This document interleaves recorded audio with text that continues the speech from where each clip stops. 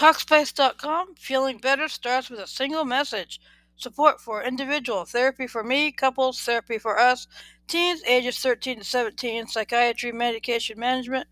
Talkspace accepts insurance, rated #1 online therapy, 1 million users, employee stress check report, what's behind the great resignation. Read the results of this year's survey introducing more flexibility. Learn about how Talkspace has updated their line sessions to better serve you. Mental health checkup. Take a short online test to get answers about your mental health. How Talkspace works. Brief assessment. Answer a few questions about your preferences. Pick your therapist. Select from a list of recommendations. Start therapy. Begin the journey toward a happier you. Benefits of Talkspace. Eliminate commute time and scheduling hassles. Flexible plans to meet your needs and lifestyle. Seamlessly switch therapies at no extra cost. Save money while receiving high-quality care. Ready to get started? Talkspace offers comprehensive online mental health treatment options to meet all your needs via video, messaging, or phone.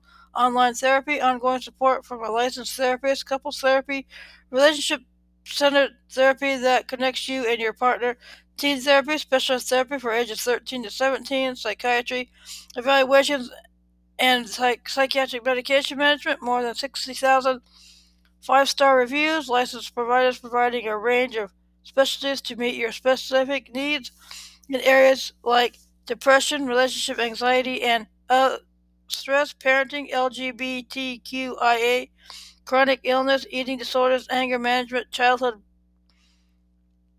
abuse, mood disorders, OCD, trauma and grief, substance abuse, family conflict, and much more. Get matched today. Talkspace versus face-to-face therapy. 80% found the Talkspace to be as effective or more effective than the traditional therapy. 98% found Talkspace to be more convenient than traditional therapy, and Talkspace for Business. Talkspace partners with employers, health plans, and schools to make mental health care more available and affordable. Rothy's.com.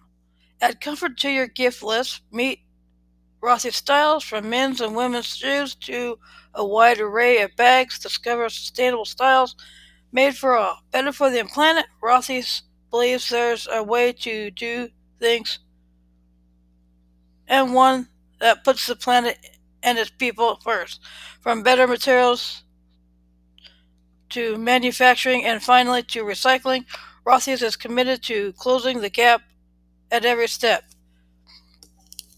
Give $20, get $20. Tell a friend about Rothy's and you'll both get $20 off your next purchase, so go ahead, tell a friend.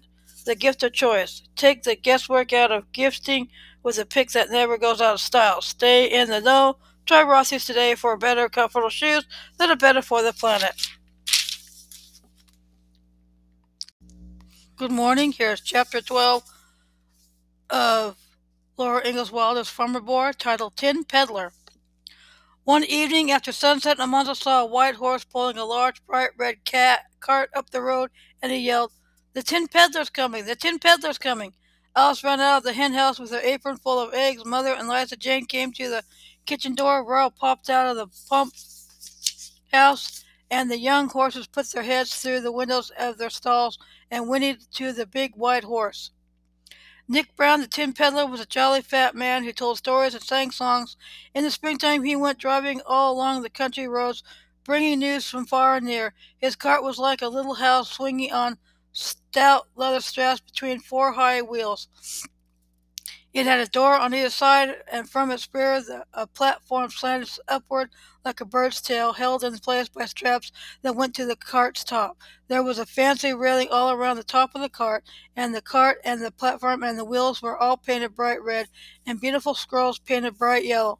High in front rode Nick Brown on a red seat above the rump of the sturdy white horse. Almanzo and Alice and Royal and even Eliza Jane were waiting when the cart stopped by the kitchen porch, and Mother was smiling in the doorway. "How do you do, Mr. Brown?" she called. "Put up your horse and come right in. Supper's almost ready." And Father called from the barn, "Drive into the buggy house, Nick. There's plenty of room." Almanzo unhitched the sleek big horse and led him to water, and then put him in a stall to get gave him a double feed of oats and plenty of hay. Mr. Brown carefully curry-combed and brushed him and rubbed him down with clean cloths. He was a good horseman. After that he looked at all the stock and gave his opinion of it. He admired Star and Bright and praised Father's colts. "You ought to get a good price for those coming 4-year-olds," he said to Father. "Over by Saranac, the New York buyers are looking for driving horses. One of them paid $200 apiece last week for a team not a mite better than these." And Almanzo could not speak while grown-ups were talking, of course, but he could listen. He didn't miss anything Mr. Brown said, and he knew that the best time of all was coming after supper. Nick Brown could tell more funny stories and sing more songs than any other man. He said to himself, and it was true. "Yes, sir," he said, "I'll back myself not alone against any man, but against any crowd of men.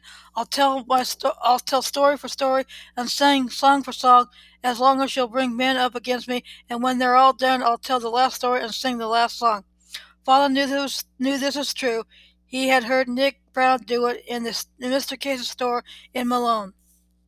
So after supper they all settled down by the heater, and Mr. Brown began. It was after 9 o'clock before anyone went to bed, and Almanzo's sides ached with laughing.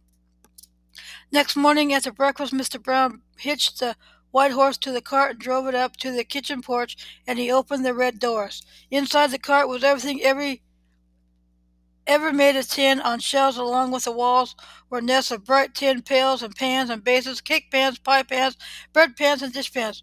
Overhead dangled cups and dippers, skimmers and strainers, streamers, colanders, and graters. There were in tin horns, tin whistles, toy tin dishes, and patty pans. There were all kinds of little animals made of tin and brightly painted.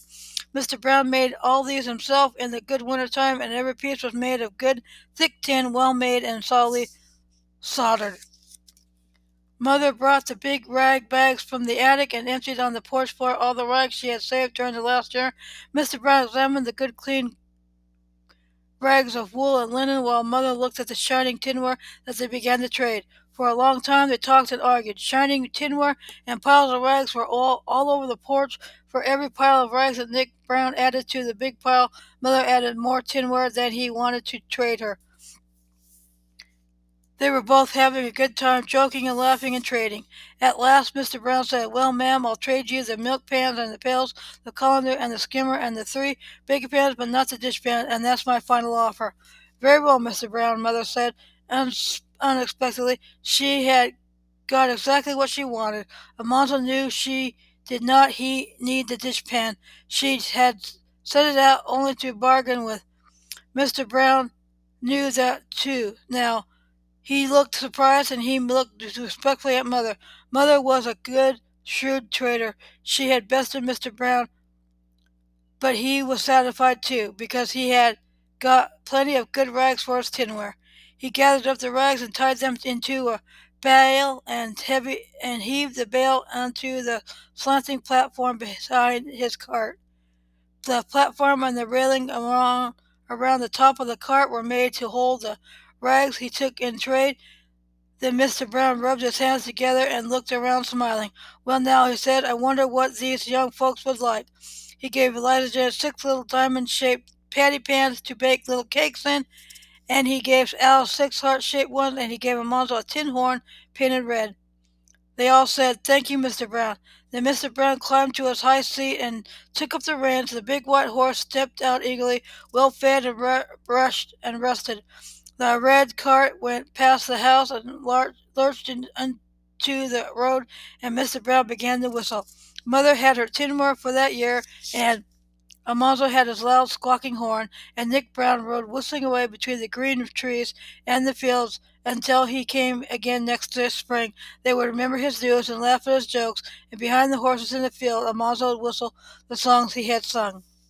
Thanks for listening to this chapter of Laura Ingalls Wilder's Farmer Boy.